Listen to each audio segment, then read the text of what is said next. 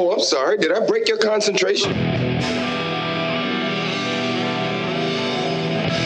Somewhere between science and superstition.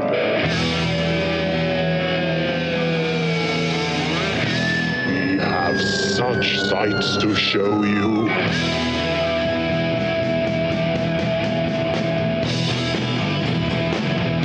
Strange Eons. Welcome to Strange Eons Radio. That's Eric over there. Hello. That's Vanessa over there. Hello. I'm Kelly. I can't remember why exactly I ended up on our Apple Podcast page.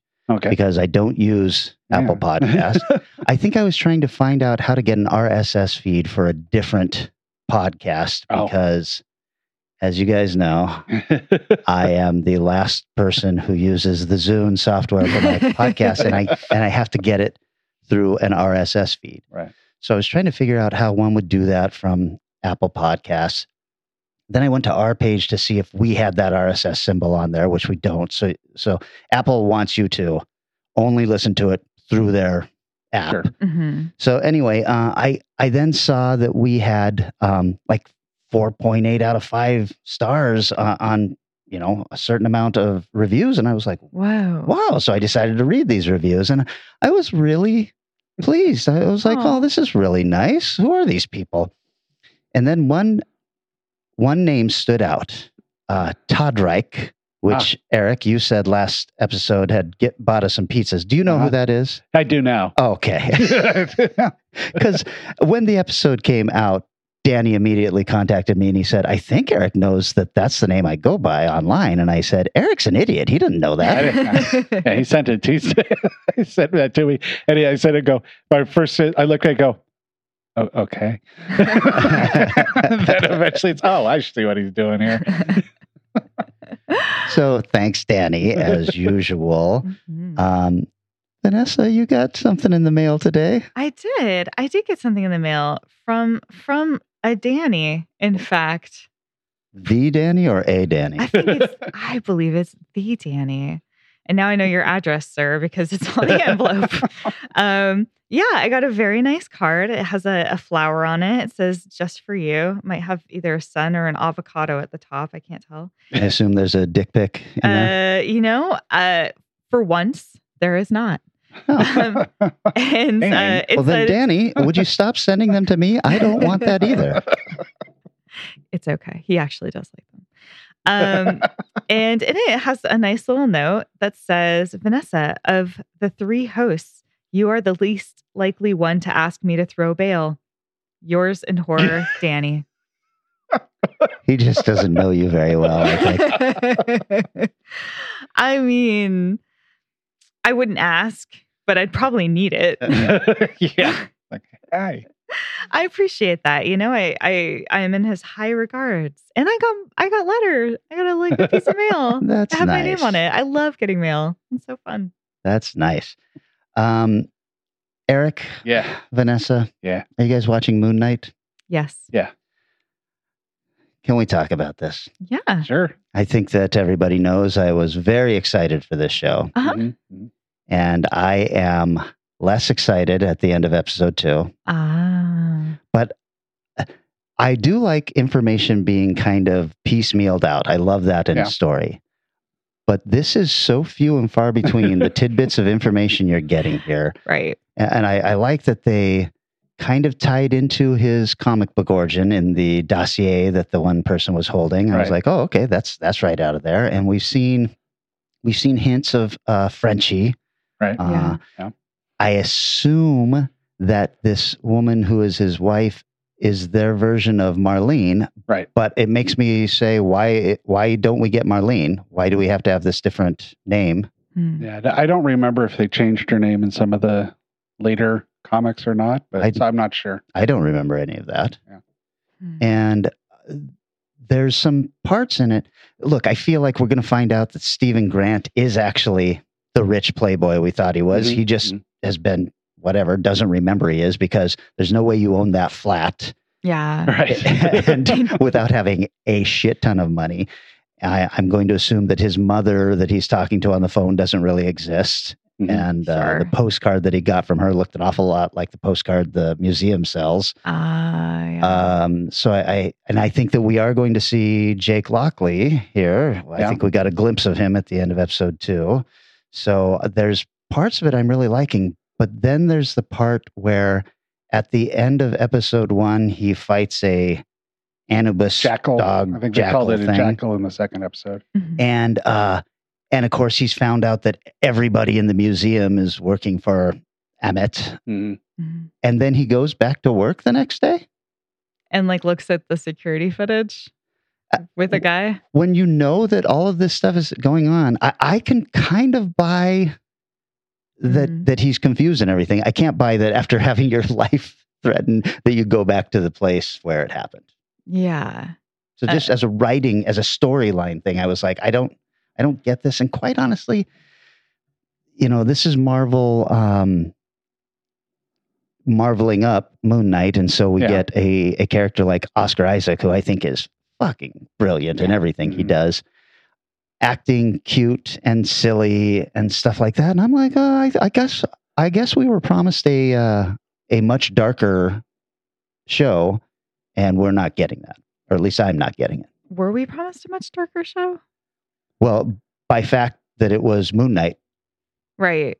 Yeah. Moon Knight is a very dark comic book. I mean, deals with some really crazy psychological shit, and I feel like we are getting a very Disney Marvel Moon Knight. It's, I've actually been a little lackluster on it as well, which sucks because I was wondering whether this was the first time I'm experiencing that thing that all of the other fanboys and girls and whatever people experience. Kelly watching the Boba Fett show. of actually knowing what this property is and having read some of it at least and feeling like, wait, they didn't do this. Wait, that's not right about that. The difference is, though, which versions of Moon Knight did you read? Because the different versions of him, mostly the in Kevin's years, recent stuff. 90s stuff. Yeah. Like, what was that?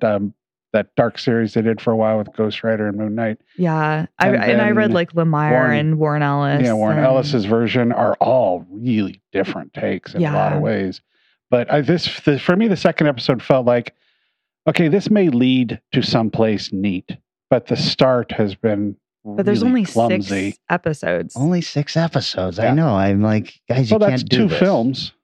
Yeah. 2 films worth of time. That's true. 3 hours and 3 hours. That's 2 movies. I feel like the information being doled out is really weird. Like it feels really staggered. It's very weird. Like sometimes it's like just a little teeny tiny breadcrumbs, and then other times it's long amounts of exposition. And it's kind of frustrating me, especially when they do the exposition where I'm like, okay, it's like, oh, by the way, I was the previous avatar and you're the avatar, and then your girlfriend might be the next avatar. And I'm like, wait, what is this? Is this a thing in the comics? Because I never came across that before, but that's okay. Yeah, it's a mess. The start is definitely, the first episode was a giant, this makes no sense. Nothing's going on.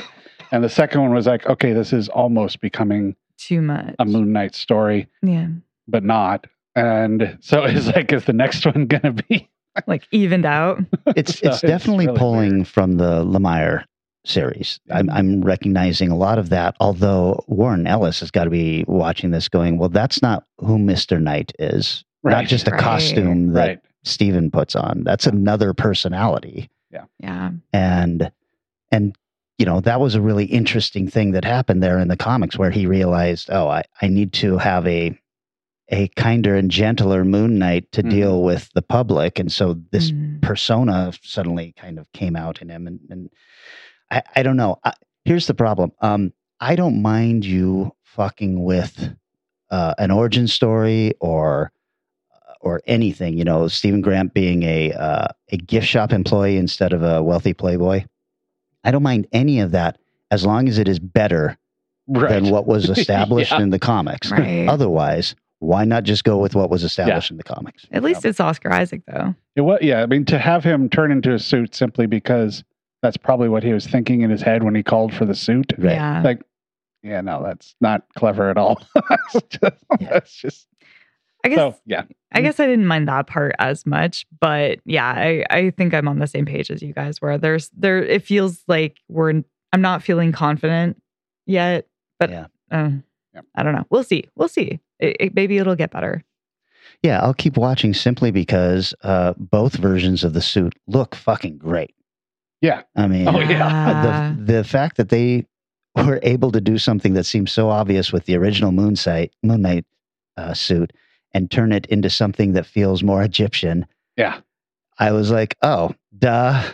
Why haven't the comics ever done this? That makes perfect sense. Well, I can recommend a show maybe you haven't been watching. I'm wondering if either of you have seen that you should be. Oh, okay. Have either of you heard of / come across / watched Severance? No, but I've been reading a crap ton about it, so it definitely seems like something I need to check out. I haven't, but the reviews I was reading did not make me feel like I needed to see it. It's incredible. That is not what I heard. It is incredible. That's weird because I've read almost the exact opposite. You read they were incredible? Really good, yeah. It's so good. I mean, I really liked it. Feels like a mix of The Prisoner meets Devs, which was the show that I'd really raved about at the beginning of the pandemic. It's just really well told, great mystery feeling, weird feeling. This is the one where you completely they separate you completely from work and your outside life. So correct. You have no memory. So anybody who decides to work at the Loomis Corporation undergoes a procedure where they separate out their work self from their self, their normal everyday personage. And anybody who's doing this procedure is a highly controversial procedure, is probably doing it for their own personal reasons, right? So one person has a big trauma that they want to not think about, and they want like a version of themselves that isn't steeped in this. Other people, they each have their reason for doing this. But we don't know what that is. We only see at the beginning the work selves who they show up, they walk out of an elevator, they have their work day, they go in an elevator, and the next thing they know, they walk out of an elevator again. So it's almost like a form of torture. And the good things, the prizes they get for these long work hours are things like finger traps. It's like really awful, really, really awful scenario where it's a kind of mini version of hell. But there's also all this mystery of like, what are these weird rooms? What does this company do? Like, who are these other departments? And who are the other people? Who are we? We don't know who we are as individuals. Like, who are we on our Audi versus our innie, which is what they're calling themselves. It's a pretty brilliant, I just fell in love with it completely head over heels. So I highly recommend it. I guess I will have to check this out. Yeah. I think you should. I saw one that was less successful, I'll say. A Shudder original or Shudder distribution of See For Me. Oh, yeah. Have you watched this one? No, but I saw the poster pop up and I was like, this looks dumb. Well, I just thought of the Flanagan one where the woman was right, and that worked really well. So I was like, what the hell? Shudder's earned a moniker. Let's check out what they got, I guess. But and this one actually was very close to being really good. The storyline is there's a woman who's recently been blind. She house sits for people. It's kind of the job she does. She takes care of their house and like in this case, a cat, and has this new app that's called See For Me, where she calls up and puts up the camera and the person on the other end tells you what's going on. And 3 people break into the house. Right. And so she has to figure out what to do with them. The problem is the lead, through no fault of her own, this is entirely writing, is very unlikable. So the person you're supposed to kind of hope for and feel for, at the beginning it works. She gets very upset with her mom. I can do my own shit is her thing. I don't need your help and stuff, which works great to establish her as a willful character at the beginning. But as the movie goes on, the lady she's talking to on See For Me is trying to help her, and she's just like, just snaps at her for no reason. I'm like, it's okay to say, okay, cool, or just ignore it and continue on listening to the instructions. And so every time you start to start to like her and go, wow, I hope she's okay. One of those lines come out again where you're going, why is anybody helping you? I don't see what anybody would want to help you for, and why this person on the other end just doesn't hang up. Well, this sounds like a perfect way to create a character arc. She doesn't get better by the end? No. Oh, what a bitch. Yeah. I mean, if you want to, though, the way it ends should feel like a triumphant return. Mm. But by that time, you dislike her enough that you're like, huh. And through her own fault, cop trying to help her gets killed. And other, so it's just like, you know what? You've gone beyond a redeemable point now. Yeah. So it's just like, huh. Well, damn. Overall, it's a well-made film. If they just cut like 3 lines out of it, made the character somebody you want to root for, it would have been actually really successful. It's interesting because I saw the trailer for that and they had one of those lines in there where she's like yelling at the person helping her. And I remember watching being like, this, I don't like that. Yeah. I'm going to pass for now. So even if it's a great piece, that is irritating. Yeah. Nothing worse than like a self-sabotaging main character who never gets better. Okay, let me think. I've seen so much that I want to talk about. Right? I got to figure out what I want to talk about. I think I'm going to talk about a movie called Hellbender that is on Shudder. Oh, yeah. Oh. This movie is pretty good. It's about a young girl who has been told all her life that she has kind of this autoimmune disease, can't be around people and all that, and they live out in the middle of the woods and all this stuff. And actually, it turns out that she is a witch, and her mother is a witch, and her mom is like, you're actually a little too powerful to be around people. Oh. People will corrupt you and all of this stuff. And she finds this out by bumping into another teen that's out, in the woods and all this, and they start hanging out together, and she becomes, a little rebellious and everything, and then when she comes into her powers, it's kind of a Dark Phoenix story, and you realize, oh, she is really capable of some horrible things. The story is cool. It looks great and all that stuff, but the backstory is even more interesting in that it's an Addams Family production. Are you guys familiar with the Addams Family? Yeah. This is literally a mother, a father, and their 2 daughters, and they do everything. They are the actors. They are the 4 actors in the film. They switch who's the director in various scenes, who's holding the camera, sound. They are making the score for the film themselves. And once you know that and you watch it, you're just like, wow. I mean, there are a couple of special effects in here that are pretty decent for a low-budget film that they did not do. That obviously they felt like, we'll farm this out. But I have a feeling on the next film, they'll probably have figured all that out too. It's really, really cool. I can't wait to see what they do next. It is called Hellbender, and it is on Shudder. It's like the Partridge Family of filmmakers. Exactly. There's a reference. It's really freaking dated. I was like, I don't think I've seen a single episode of Partridge Family. But I don't know if I have, but anyway. Well, I went to the theaters, as I am wont to do sometimes. And I checked out a big Marvel movie. Oh, my. Morbius? It is Morbius. Yeah, that's the one that's there now. Sure is. You guys seen Morbius? I may have caught it. That sure is a film that I sat through. It sounds like Marvel's first true dud. Well, it feels like Sony. This is Sony, yeah. Yeah, it's like the Sony Marvel, okay. but it does have the Marvel beginning. I think Marvel did go ahead and go, yeah, okay, you're ours. But it's like a stepchild. That's a 4-point. That Man Thing I talked about had that Marvel intro to it, right? Too. So, guess they've had duds long ago.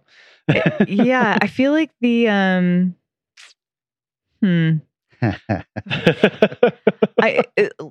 just the villain alone, like I really liked him for most of the film, and I was like, they had to do some pretty unredeemable stuff for him for me to dislike him, and it took a while. I was like, you're just making him awful now for the sake of it, so that I will have to root for the good guy. Did you feel like they were going, I bet you didn't see this coming. And you were like, I just assumed from the beginning this is what would happen. Yeah, there was a lot of that. I was like, oh, so it's going to be this guy who turns in the first 10 minutes. I was like, it's definitely going to end up being that's your arch enemy, right? Yep. Oh, I was right. Cool. Okay. I don't know why I hate Jared Leto so much, but I do. In every movie, in every interview. He's a weird friggin' dude. Man. He's a weird also guy. So fucking pretentious, and the amount of work he put into his body for this film is shocking. Just the amount of weight he lost and then gained to get back into the Morbius shape. All of that stuff was real. I didn't realize that. And I'm like, what made you think this was the film you should put this much effort into? Yeah, that would be my question for sure. Why? First of all, they can just pay for that. They can just CGI that. It's fine. Yeah. I mean, I don't know if Doctor Who over there had a similar regimen. I'm assuming not, but he seems like a much less intense human being. He really does. And I'm sure that he was just like, so how fit do I have to be for this? And they were like, we'll draw the muscles on you. Don't worry about it. Yeah, we'll don't worry. We'll put baggy clothes on you and then we'll give you slim clothes and you'll be fine. And no one will know. No one will be the wiser. My it was,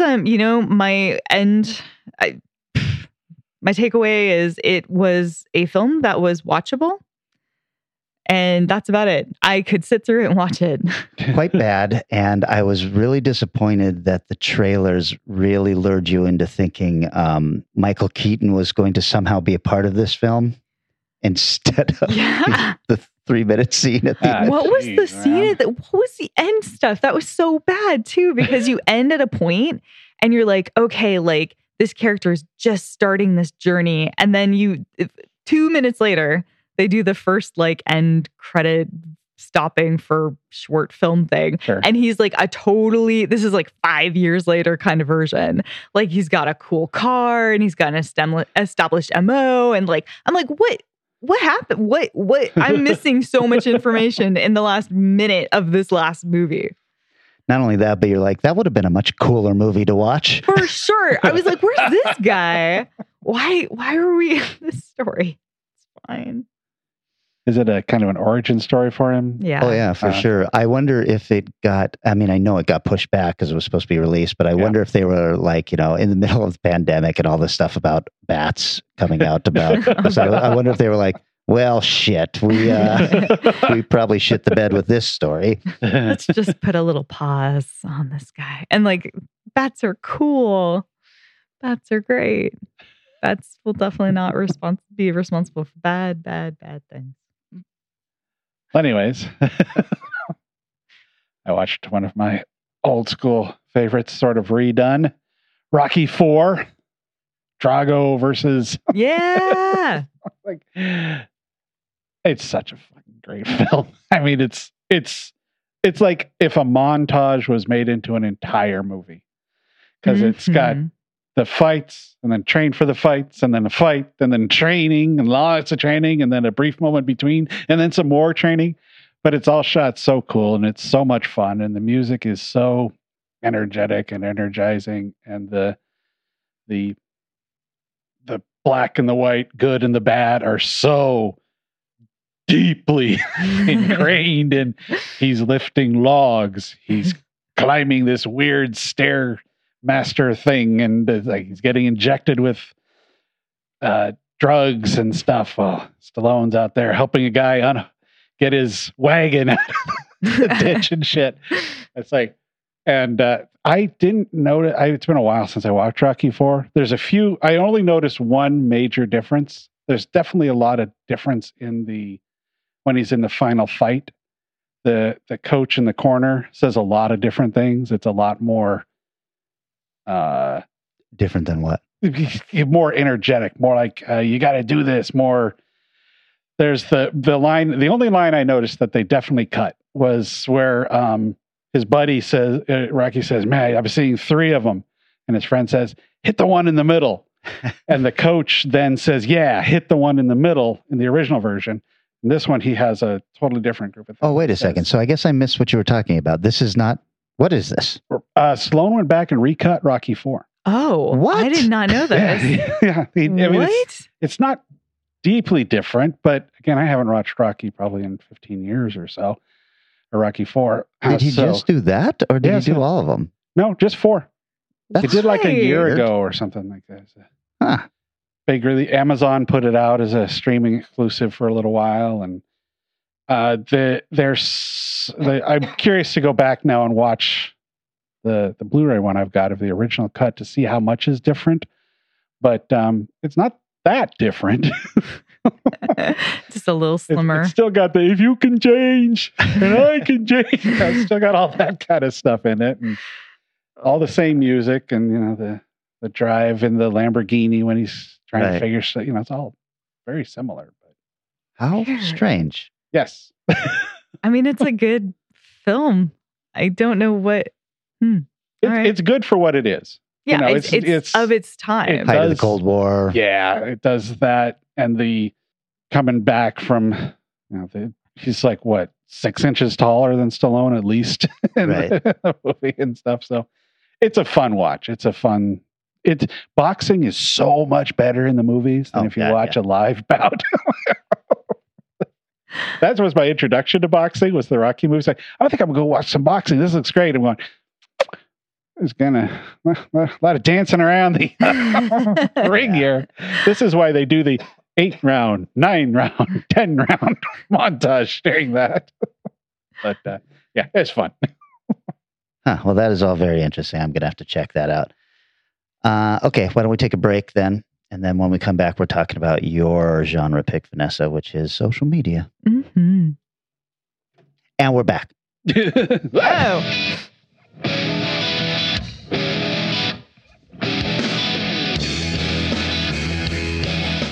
Instead of mailing everyone my vacation photos, I'm saving a ton of time by posting them to my wall. Ooh, I like that one. It's so quick. It's just like my car insurance. I saved 15% in just 15 minutes. I saved more than that in half the time. I unfriend you. That's not how it works. That's not how any of this works. 15 minutes for a quote isn't how it works anymore. With Esurance, 7.5 minutes could save you on car insurance. Welcome to the modern world. Esurance, backed by Allstate. Click or call. We have returned after a lengthy discussion of Vanessa's eating habits. True. Vanessa, you want to start us off on this? Yeah, absolutely. Tell us what you were thinking about, because I hate you for this. Well, I was thinking about how recently we've seen a lot of films that showcase social media and interesting apps and modern technology that's really of the now. And I was kind of fascinated by all these different films that have been utilizing it. And I know that we had kind of talked about a few. I really love the film Searching. And oh, yeah, it's a good one. Eric, you'd mentioned Deep House at the start of one of the shows. And I just thought, it'd be really fun to check out what's out there. There are 4 different social media films I've been meaning to see and have not seen yet. So I thought it would be a good idea. Did you watch all 4 of them? Let's see how this plays out. Well, so I watched a film that people have been telling me for a while I would love. That movie, I almost bought it too on Vinegar Syndrome. Tragedy Girls from 2017. Sometimes I just feel like nothing I do matters. Like I'm not special. We only got 1 retweet today from your mom. Sad. We were just wondering if maybe you could give our blog a shout out. A shout out from me would be a little off brand. I have 15,000 followers. You know what that means, a community like this? More to the left. His heart's more to the left. You're just hitting bone, dude. I'm trying. Mr. High is trending. I really hope nothing bad happened to him. It's like poof. He vanished, right? Anybody could be next. Even you. You can find more information on our Tragedy Girls Twitter page. Your brains, my charisma. You could do anything.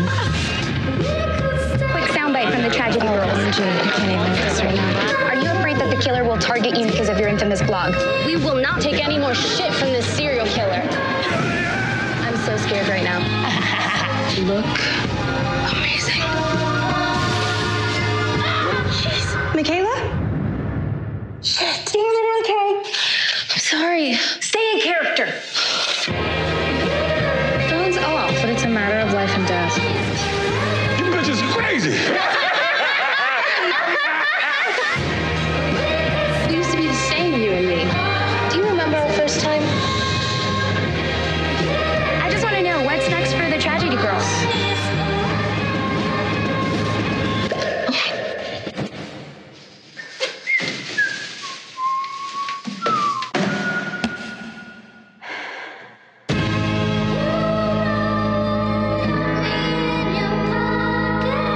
What happened there? Nothing. Is it blood? Heavy flow day. I don't know if that's not how that works, right?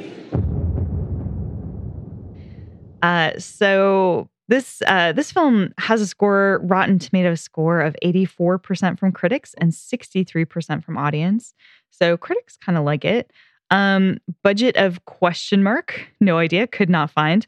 Box office of somewhere between $122,000 and $133,000 worldwide. $12,000 opening weekend. So basically, this was a streaming film. Like this is not. It got distribution and went on to DVD. It was definitely not playing in theaters, at least not very much. The director/writer is a person named Tyler McIntyre. They're primarily an editor. They actually have 40 credits of editing, just lots and lots of TV movies. So, which makes sense because of another character in this film. They have 9 directing credits, mostly did a lot of short films and 2 features, which is this and a film called Patchwork, which I have not seen, and 1 episode of the Into the Dark TV series. Another writer on it was Chris Lee Hill, who's done 7 things, including Patchwork and Tragedy Girls with Tyler, and a lot of a TV series called The People That Touch Your Food. And I know, it's like, is this Canadian? And this hour has 22 minutes. And the screenplay was done by Justin Olson, who has also only written 2 things, which is this and something called The Dweller. It is starring a couple of people who are recognizable. Brianna Hildebrand as Sadie Cunningham, one of the 2 lead girls. She is the poor friend. She's been in 16 things. You would recognize her as Negasonic Teenage Warhead in Deadpool. She's also showed up in the TV series Lucifer and another TV series called Trinkets. Alexandra Shipp as Michaela Hooper.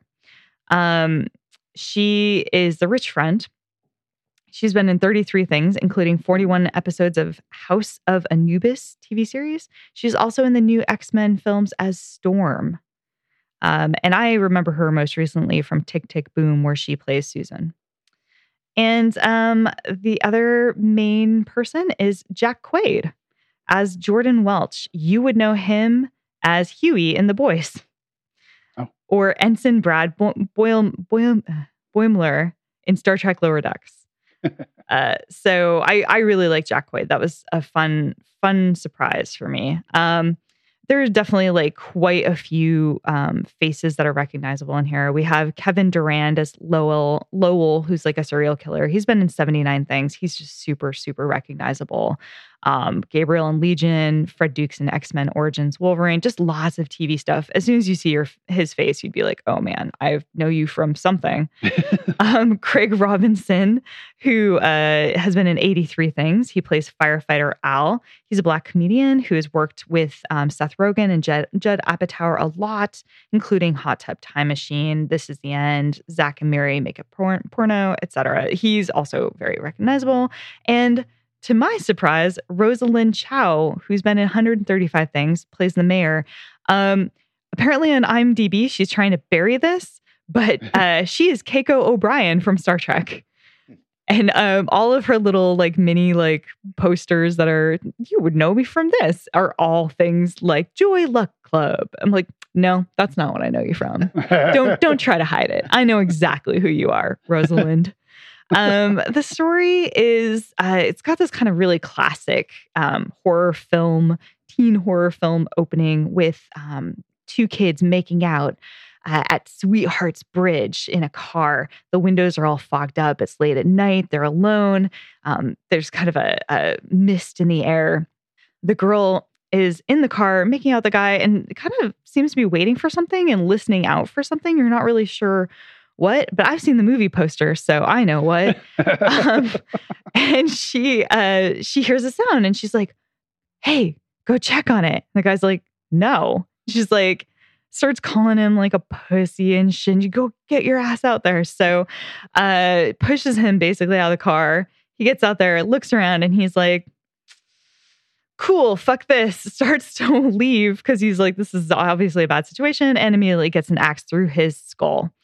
There's a killer on the loose. The girl runs away from this massive dude in a big black robe chasing her, follows her. And of course, he ends up in a trap because her and her friend have secretly been hunting him. They've been stalking him for a while, figuring out his roots and his routines. And she's basically been making out with various guys in various locations for quite a few days, trying to wait for this guy to show up so that they could get him. They tase him, knock him out, tie him up. And when he wakes up, they reveal that Sadie and Michaela are two high school seniors who are basically obsessed with all things killer, serial killers, becoming killers, anything involving blood and guts.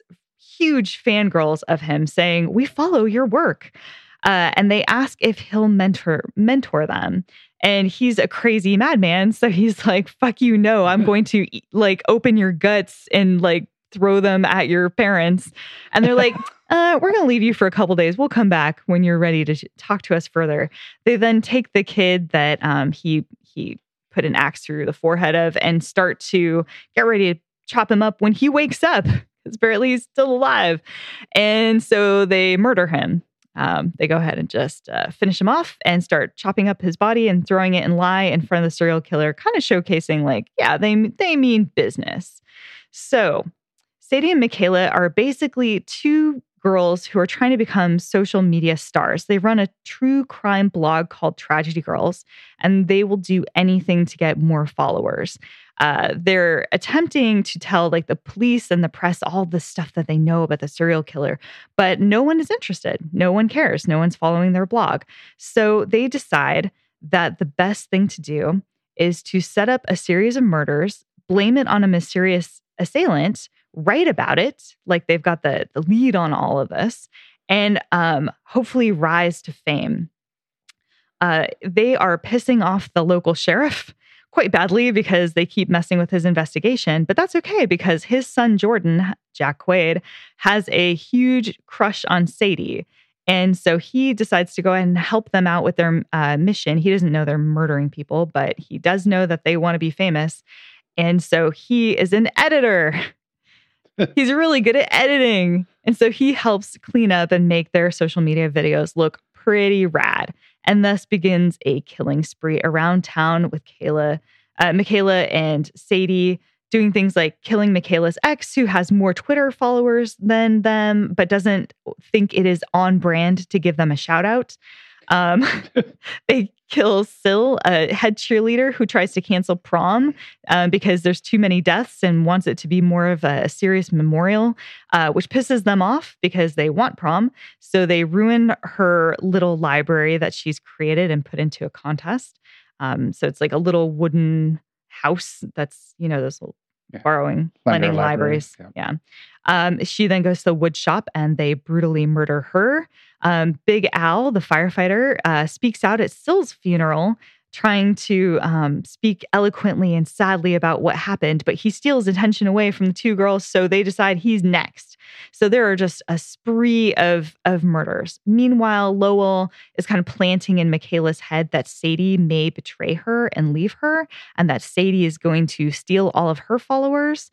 He really is getting under her skin. And then, of course, Sadie does something that ends up saving Jordan's life, and she is given a big honor, lots of followers, and they even call her the tragedy girl, separating Michaela off, which of course makes Michaela crazy.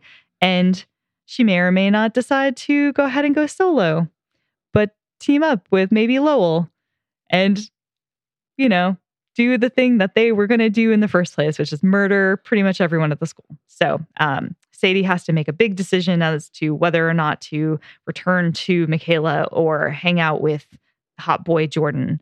This film is, I don't know. I'm glad I didn't buy it. It's pretty mean-spirited in that way that I don't like films, it turns out. It is a thing I do not enjoy. I don't like films that it doesn't feel like there's much of an arc to these characters. It feels like a flat line. I don't see why I'm here experiencing the things I am. It just feels like I'm just being given information. I've seen these jokes before done better. It's kind of boring in various parts. They abuse their video editor, which I don't think is very nice. And the poster is a giant fucking spoiler. So that's not good, guys. I kept waiting for the thing to happen that I saw on the poster. And then I was like, okay, cool. It does have some really funny moments in it. I think the death and the deaths they have in the gore are pretty well done. It feels like it's of its time for sure. The two leads are very good. In fact, all the actors in this are pretty great. And I like their use of the serial killer. I think that is actually a little bit unique by kidnapping him and then sort of using him in their own ways. Like that's probably the strongest part of this film. But yeah. I know I've seen the film and you say it that way. And really the only stuff that's stuck in my head from that movie is that scene where they've got him tied up and are dealing with him. I don't remember much of the rest is sort of I don't care. Moments. I mean, I really like Jack Quaid. So there was a lot of moments in there that I liked with him, but he was really underused in that film as well. One of the strongest jokes I think though is he clearly looks way too old to be in high school. And so when they first introduce him, they're like, oh yeah, he's just mad because he got held back a year and he's doing his senior year twice. And you're like, that's good. That's strong writing right there. But there's little moments in it, but overall I was pretty disappointed. I was expecting a lot more from this. So trivia. Not a ton of trivia on this. Not a lot written up about it. Maybe if I got in the Vinegar Syndrome version, I probably would know a lot more, but I don't. So Archie comics in Riverdale are a source of inspiration for the town of Rosedale. And Craig is purposely dressed to look like Archie. Sadie and Michaela are both cheerleaders, much like Betty and Veronica. And their popular teen hangout is a juice bar, which is a nod to the malt shop. Creepy masks the girls end up using with the crossed out eyes are a tribute to Gene Roland's iconic Masked Girls. I don't know what that means, but I'm sure it's cool.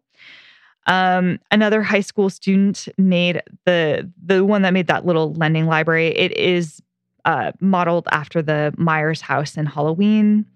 There's aluminum foil stars at prom that are a reference, of course, to Carrie.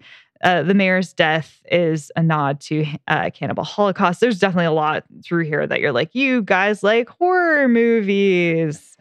In fact, the guy who plays the janitor in this is the serial killer in the Adult Swim film Too Many Cooks.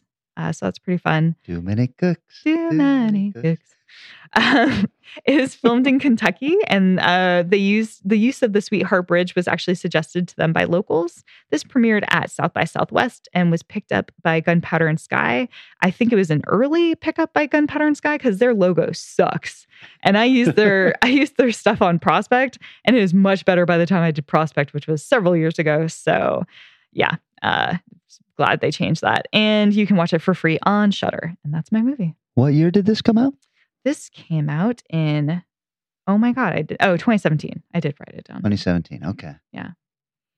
And the guy who plays Huey still looked too old to be in high school? Because he's pretty young looking.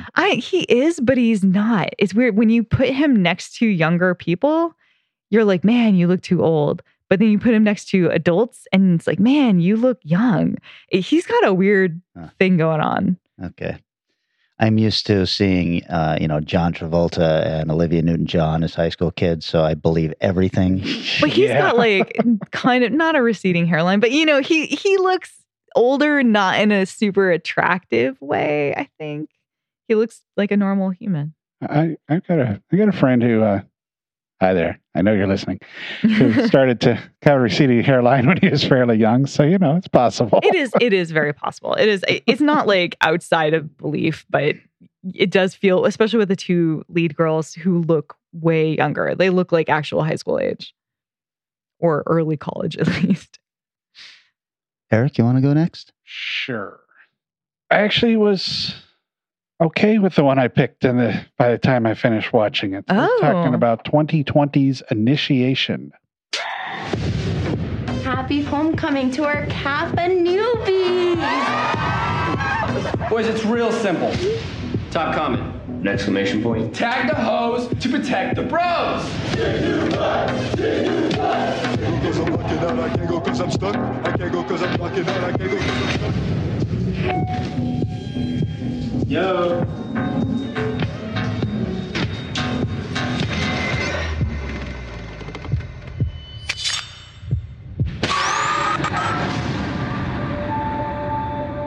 Something's happened with your brother. We just found him at his fraternity. We have one victim and are still looking for a suspect. Please call us if you have any information. We've had issues of cyberbullying on campus. What do they post? An exclamation point. Yo, someone's in here.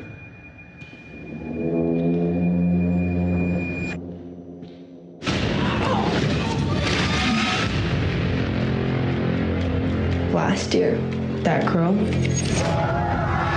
something happened to her.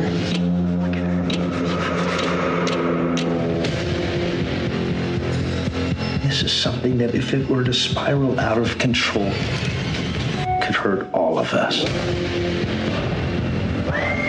I'm hoping to keep this between us.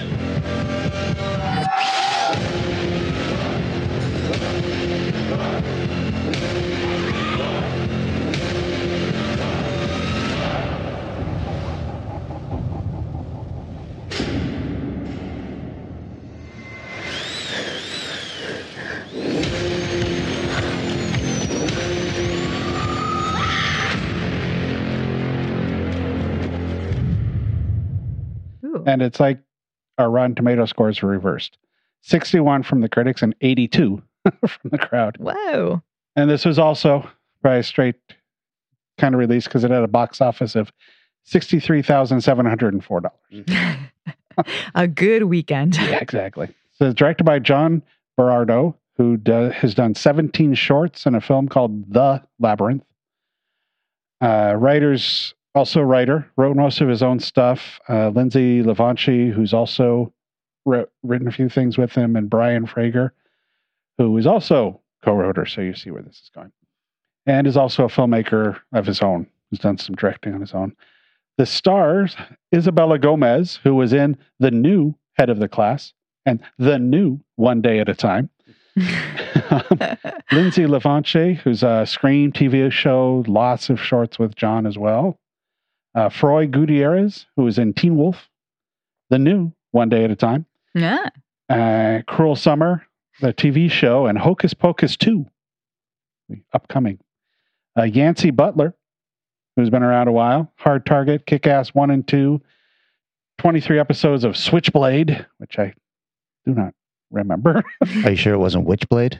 Because she was. I hope so. She was the cop. Witchblade would be much better. Yeah, she was the cop in Witchblade. And Lachlan Monroe, Unforgiven, Scary Movie, Peacemaker, and 255 other credits. So they're recognizable. This movie had 22 producers. Oh my God. Wow. Is it a Kickstarter joint? 5 were actually producers. All the rest were associate or investment style executive producers. Mm-hmm. But it kind of starts a lot like a lot of these social media things do, with youngins out partying, texting to each other. they did the visual on-screen text and Instagram posts and stuff very well. Oh, nice. They looked really neat, and it wasn't just a set way they did it. They'd angle them sometimes, they'd move them around, and it was really well done. Looked like they put a lot of thought into how they were doing it, which they had to because it's a very important part of the film, at least for a while. It's basically a college Greek admission movie at the beginning. It's done very bizarre, though. It's like, okay, could you guys just afford like one sort of frat house or something? Because it's like, are all the men and the women living in the same house? Okay, no, they're not. But when it starts off, they're hazing the recruits like at the same place. And all that stuff. It's very weird. Like, is that how they do it now? Like guys and girls just get together and involve hazing each other with the other frats and sororities? I don't know. Seems unlikely. Yeah. Of course, you're doing the guys being sketchy because they're college guys, so they're automatically sketchy. And they do a really interesting job with a modern take on this kind of stuff where the sorority girls are buddying up, setting up, let's make sure we stick together, don't leave unless you've made sure your person you're with is ready to leave, and you guys are all... So that's done fairly well. Of course, being the kind of movie it is, it doesn't actually work. There's no disturbing scenes done, but there's a very strong implication that one of the women is raped by the lead, I think it's the lead sorority brother. And fraternity brother. The sorority lady's brother. Who's running the fraternity. She's a sorority, he's in the fraternity. Ugh. Wow. And comes out as the story goes along that he'd had something like this before, like last year, but it did the internal college investigation kind of thing and was sort of swept away because he's an Olympic level swimmer. The acting in this film is all pretty solid. As I mentioned, most of those people have a lot of experience and have done a lot of on-camera stuff.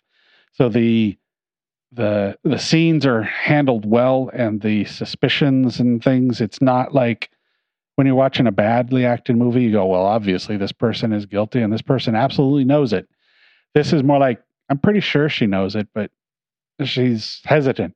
And it works. The acting is done well enough that it works. They do, as I mentioned, it's a swim team, which to me is like, well, that's a smart budget level way to have jocks in your movie. They're all on the swim team, and there's like 3 swimmers and a coach. so you don't have to have them on the football field. Yeah, exactly. 12 people in uniforms and all that stuff. Yep, exactly. There's definitely leaning towards something that has happened towards the women as the movie moves on. And then a killer appears.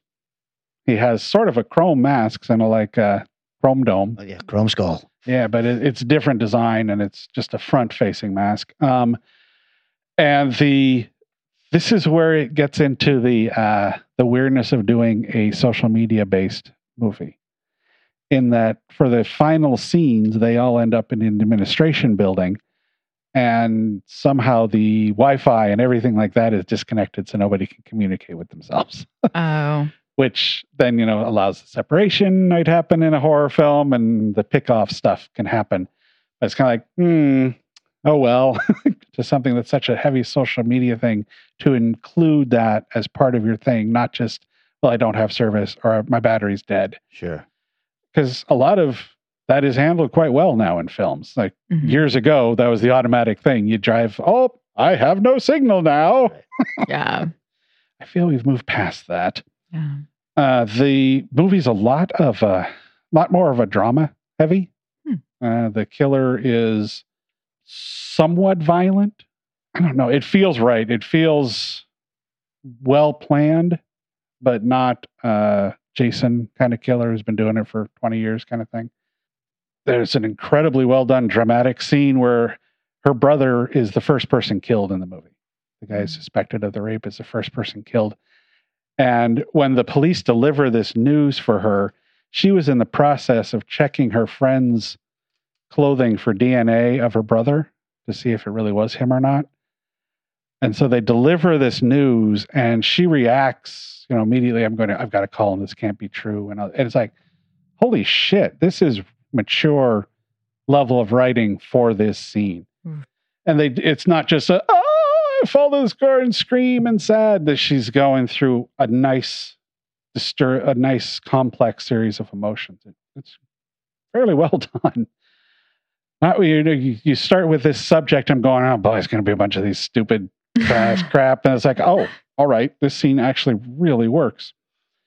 They've got, I forgot the guy's name, but he's an actor you'd recognize from anything as the lead administration guy who's, hey, let's just sweep this under the rug. Administration person very well. This is a mystery of who's doing the killing, so I'm not going to give the reveal. I want to let you know who's the one killing everybody. I mean, it's not it's like that kind of movie. There's like 5 people it could be. But anyways, it does have one of my biggest pet peeves of all in horror films. I like that one with the clown that came out a couple years ago, Terrify. It drove me nuts because there's like 10 scenes in that movie where somebody smacks the clown and runs away. This has a couple of them where the lady stabs the guy like once in the leg and then runs off. I'm going, you should probably take advantage of your situation there and finish him off. But she doesn't. I enjoyed this one. I thought it was deeper than most social media things. The social media was integrated in a way that made it very important, but it didn't lean on it. Because there was a lot of this stuff of like this fraternity has if a woman is easy, they post an Instagram photo with her name and an exclamation point at it. And it's one of those things that everybody knows. And so the girl that they feel was probably attacked, the next day she gets posted like that. It's well done. So notes and trivia. So, let's see what we've got. Hey, the movie was the budgetary constraints are definitely available here because the movie was shot in 16 days and finished in editing in 10 weeks. Whoa. Jeez. They were at least detailed in the way they did stuff. The effects person glued thousands of hairs to a prosthetic hand for a shot that was like a second or so in the movie. Whoa. They custom built the weapon that the killer used, which is a little surprised because I don't remember the weapon standing out. I mean, it's a drill, but apparently it's a very cool drill. The reason for this filmmaker, I don't know if Chrome Dome was the same thing, but he wanted to design this with the chrome aspect. So as the killer is stalking people, you can see them in his mask. Oh, okay. Like Peeping Tom style. Yeah. What about the camera though? Can you see the camera in his mask? No. But at the same time, I don't remember watching the movie going, whoa, that's a great shot. I can see the killer. So it may have been the intention, but I don't know how well the final execution was. The cast did the usual thing of, hey, we're going to be friends. Let's hang out with each other before shooting started. So they all got together and seemed to work because they did seem to, except when they weren't supposed to, they did seem to generally like each other. The film was originally titled Dem Banger. But that was changed, obviously. The distributor said, no, we're not showing this movie that has implied rape as Dem Banger. Dem Banger? Yeah, DEM Banger. Huh. Is that a reference to anything in the film? No. I'm sure it's a reference to... Banger is the party, right? Yeah, I think that's usually what it means. But what is Dem? I'm Dem so people old. Having Dem Banger. Weird. You kids in your... Bangled talk. German, maybe? It's a reference. It's actually supposed to, I just found it in my notes here. It's a reference to the code term for an exclamation point. Huh. Oh. I'm not sure what code that is. I don't think the U.S. military is going, you're being attacked, Dem Banger. That's so weird. So I don't know what that's code for. But overall, yep, I was pleasantly surprised by this because there's been a lot of the social media films that, the way movies are anymore, if there's something I'm not liking, I just stop watching it. Yeah. And that's happened a few times now. Which, never happened back when you rented from Blockbuster or something. Yeah, you were in for the night. Watching this whole damn thing. I had to carry it home. $5. Exactly. Okay, so I wanted to go last because I want to give a spoiler alert for this film because it's got lots of twists and turns. And if you haven't seen it, I would suggest you see it before I talk about it because I'm definitely going to spoil it for you guys. The movie I chose is Scare Campaign from 2016. How we feeling, team? This is going to be epic. Bet your ass it is, Susie. I just don't want any surprises this time, Marcus. We're going to get gold from this guy, trust me. Our stooges just crossed the bridge. Showtime in 10 minutes. Marcus said, the best pranks are the ones that go a little off script. He only says that because nothing ever goes to script. Shit, he's here. Okay, time to move, people. First positions. You ready? Okay, go. Sorry to have you out so late in the day, but we've had a number There used to be a magnificent rough rhododendron running all along here. How do you know that? I planted them. Oh yes, I know all the nooks and crannies. All the hiding spots. All the places you should never, ever go. Abs, you're on.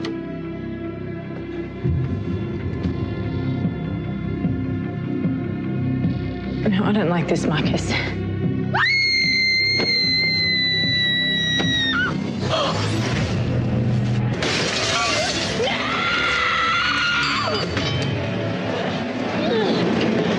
Someone set us up. We're all fucking stooges.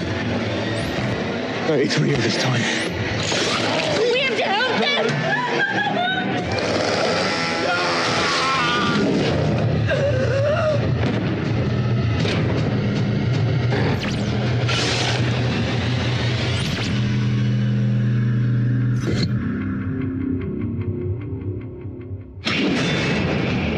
Vanessa, I had a really hard time with this. This might have been the first time I had a really hard time with a subgenre topic. So I guess it's about time. It's definitely revenge for disco.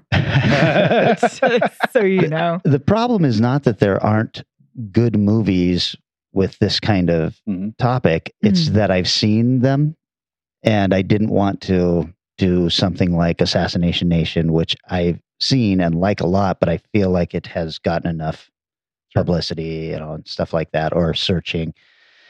So I watched Hashtag Alive. Hashtag Alive is a Korean zombie flick. Oh, yeah. The Hashtag Alive part only lasts for about 10 minutes of the movie before everybody's phone is dead because the power is out and everything. And it has nothing to do with the rest of the movie. So that wasn't going to work. And then I tried something else, but whatever. I finally just got angry and went with a movie that I hadn't seen in a while, but remembered I liked. Well, luckily you didn't let me know at all that you disliked this topic through text. So you just wore it valiantly and with honor. Let's not live in the past, Vanessa. This movie is from 2016. I could find no budget information of it, but just like Eric's, it has a box office of $116,000 and $116 and $23. So very specific. No Rotten Tomato critics, but the audience has it at 32%. And I'm a little surprised because I really liked this movie. Wow. And I just thought that it was kind of a known or a unknown good movie, but people hate this movie, as I will get to in my reviews at the end. Written and directed by Cameron and Karen Carnes, who are a brother team that write and direct their movies. They did something called 100 Bloody Acres, which I have not seen, but sounds fun in a Tucker and Dale Meet Evil kind of way. So I'm going to look for this. Nice. And their next movie is called Late Night with the Devil. It's in pre-production, and it is about a 70s late night show where they accidentally summon evil and it goes into everybody's living rooms. And I was like, oh, these guys make fun movies. No kidding. It stars Megan Warner, who was in The Veil, The Caretaker, and Beauty and the Beast, A Dark Tale. Ian Meadows, lots of Australian TV, including The Wrong Girl, The Moodies, Rush, Home and Away. Home and Away. Olivia de Jong, The Sisterhood of Night, Better Watch Out. Stray Dolls, and Josie and Jack. I will assume that our friend and listener Rob Corliss has seen or heard of some of these. The only one that stuck out for me was Better Watch Out. Okay, so this story, it opens, it's got a great opening. Here's the thing, you guys. This movie is full of little twists and everything. I'm spoiling it at all for you here. So if you have any interest in this, please go watch it. Turn this off, watch it, come back. We will still be here. So we open on a guy who's taken on a job at the morgue as a security guy. He's the the night shift security at a morgue, and he's being walked through the building by his boss, and she's telling him how creepy the place can be, and she's really laying it on thick. And she's talking about how sometimes a body will sit straight up and moan because of the gas trapped in the body and shit like that. Then she's like, okay, have a good night. Beautiful. And he's kind of an older dude. When I say older, like my age. So he's probably in his 50s, but he's very Australian 50s. So he plays like a 70-year-old. So right off the bat, creepy shit starts happening while he's there. And at one point, a body sits up in a body bag. That would have been enough for me to just be like, all right, I'm out. But no, he goes and unzips it. And it's a dead woman in there. But then the eyes pop open and stare at him. And he freaks out, terrified. He goes run back to his office as this zombie girl is coming after him. And then he pulls a gun that he's not supposed to have and is about to blow her away when a bunch of people rush in and they're like, whoa, whoa, whoa, whoa, whoa, whoa, whoa, whoa, drop the gun. And he's like, what the fuck is going on and everything. And it turns out that we are watching a show called Scare Campaign, which is a prank show. Oh. And they're just like, holy shit, wow, why do you have a gun? So after this scare, the producers get together, and one of the actors who is in the thing, she's just like, hey, you guys, we got to be a little more careful about this stuff, because one of these times we're going to end up scaring the wrong guy and somebody's going to end up dead. So they are then shown by their main producer a new web series that is kicking their ass called Masked Freaks that involves a bunch of costume people killing other people gruesomely. Oh. Now, it seems to me that they are actually killing these people live. Sure. And, but that is all just kind of accepted. And the producer's like, look, they're getting way more likes and shares and everything than we are. So you guys are going to have to, amp it up. So they take their next episode to an abandoned mental hospital where they intend to hire a new groundskeeper and then scare the shit out of him. And they show them setting the prank up. So they've got all these tiny little speakers everywhere and little mini fans that'll blow curtains around and all of this stuff. And they have hired this young girl to play a ghost in this place.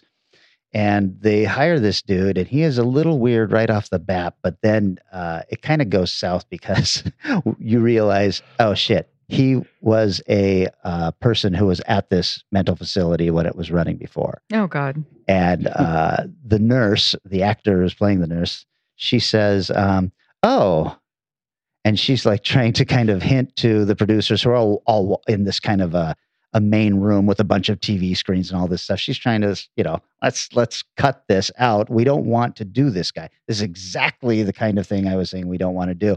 And they're all like, no, this is great. This is going to be fucking great. So, as the prank goes along, the groundskeeper starts exploring the asylum through the team's special effects, and the nurse is just constantly trying to steer him back to where he's supposed to be and all this stuff. But he's got this faraway look in his eye and everything. And then, of course, the ghost girl shows up in one of the windows across the way, and now he's just for sure like, okay, I am here for a reason. All of this shit, and you can see that he's starting to go a little nutty. It's a really great premise. I was just like, I am really enjoying the fuck out of this. The girl who's playing the ghost is named Abby, and when she is given the signal to surprise him as he walks into a room, the groundskeeper pulls out a knife and violently stabs her to death. Oh my God. And it's just like, holy shit. It's like an old letter opener, actually, but he just does one of those, he stabs her and then he just continues to stab her over and over and over again. And everybody is in their little control room freaking out and all that. It's really, really brutal. And Emma is the one producer / actress who is playing the nurse. And it's clear that she is our protagonist in this because the other producers are kind of assholes about everything. And she's the one who would warn them off of this. So she's trying to get away. She's trying to get everybody away. This guy can't be reasoned with and all that stuff. And she keeps bumping into like the bodies of her coworkers who have been killed and then staged by this guy. One of them's hanging from the ceiling with his guts hanging out, and one's got the throat slash and all that stuff. She finally gets the keys to the car to escape, and the groundskeeper is in the back seat waiting for her. Oh, no. And she turns around, she's got a knife, and she stabs him through the hand and runs out of the car.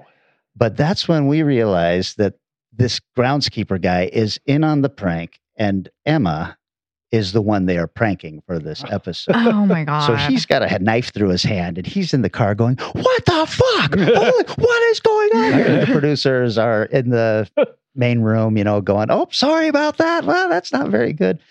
And she ends up bumping into the producers and she's saying, we got to escape. And they're trying to explain to her, look, this was just a prank. Sorry.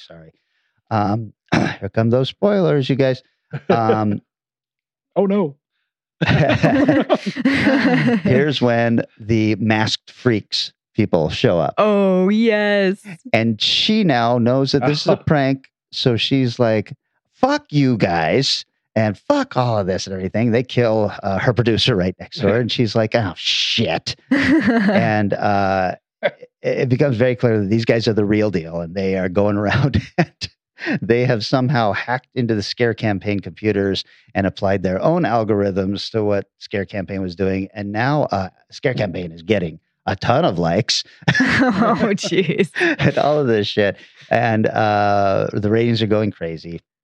There's a lot more gory murdering that goes on and at least one more twist before the end. So I'm not going to give away all of that stuff because I do think it's a genuinely good movie. But because it is so recent, there is no trivia. Oh, jeez. So I decided to just look up some of these reviews when I saw that 32%. Of course. I only kept one review.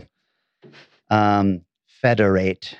He writes a bad review that is notable only for its length. He really, really hated this movie, and he wants you to know why. All I did was pick out a couple of choice paragraphs, and I will attempt to give his writing the proper gravitas. This review is titled, Aussies Attempt Horror Without Comedy. The result is even worse than usual. Oh. I'm going to give this the attitude I think the accent I think this guy speaks in. This movie wants so desperately to be the king of all plot twist horror thrillers, but it ends up as a big pile of predictable nonsense. Not every single thing is predictable, obviously, but the 3 key plot twists were all failures, pretty much because the writer was foolish enough to phone them in minutes or even ages before they occur. There's another piece I liked a lot. I hope this guy hears this podcast. Agatha Christie would have a thing or two to teach these clueless millennial screenwriters. She does stem, though, from a far more intelligent and grounded generation, so there is no comparison. Oh my God, no. Agatha Christie's not fine. But that's okay. I can even forgive the film its lame predictability. What I do mind is a lack of realism. This is not yet another Aussie horror comedy, despite the first half-hour somewhat irreverent approach. Aussies are just like that. They just can't help it. Hence, I hold the script to a higher level of accountability logic-wise than I would some goofy horror comedy. This review better end with "Milady," or I'm going to be very sad. The last scene is atrocious. Your standard cop-out ending scripted by a clueless writer with zero imagination. It doesn't resolve anything, doesn't serve any purpose, at least not in terms of concluding a movie. It's almost as if they'd run out of movie reels, whatever those are, and decided to call it a day. Are we supposed to be intrigued by what might happen next? In order to be intrigued, the movie has to fulfill its promise/potential while it lasts. It clearly didn't. Hence, by the time this dribble is wrapped up, I am simply not interested. They could have pulled out 3-headed dancing bears at that point. It would have made no difference. There was some potential in this, but several dodgy performances and especially shoddy writing sunk it. Dodgy, shoddy. I wonder if they're British. So I hate people who talk like this and use words they don't quite understand. Yes. I think it makes them sound smart. However, the use of the word dodgy always makes me happy. So I walked away from this review with a smile on my face. I would also go that it's fun when you're reading that where it's this pretentious ass talking about film, and then they make little film mistakes. Yeah. Yeah. Like, they didn't run out of reels. That's not what they shoot on. Also, movie reels. Yeah, movie reels. What's a movie reel? Very REAL? This interview was at least 3 times what I've read. Wow. It was hugely long. And then I found just a bunch of other really bad reviews for this. And I was like, man, I thought the acting was solid. I thought the twists were nice. They weren't there was no Sixth Sense twist in Yeah, this it's or not anything trying to like be that. M. Night here. But I thought it was just a ton of fun. I don't know if it was irreverent so much as just, people joke with each other, especially workers. Yeah, oh yeah. So it felt very much like that. And I thought that everybody was having a good time with this film. I really liked it, and I can't wait to see what these guys do next. Man, I am stoked to check this out. That sounds awesome. Oh, well, I hope you didn't listen to anything I said. I will enjoy it regardless. Yeah, If there's accents involved, I'll be happy. I either saw this on Shudder or Prime. So, Well, you know what, guys? You're welcome. You're welcome for this challenging week. It was a challenge. Yeah, it was a challenge, but it worked out. Worked out in the end, both times, I guess. I guess. You can't be sad about it. You guys both ended up with better films than I did. That's true. That's true. That is true. Yeah. The thing is that I was like, Tragedy Girls is like the only film I haven't seen that I would have liked to have seen. So I guess that I dodged a bullet there. You might like it. I don't know. We have different tastes sometimes. Clearly. Well, there's also, you're not an editor, so you're not going to take it personally. Like I really did get a little. It's like when a dog gets killed or an editor gets treated poorly. It's all the same to Vanessa. Abused. Used for their skill. There you go.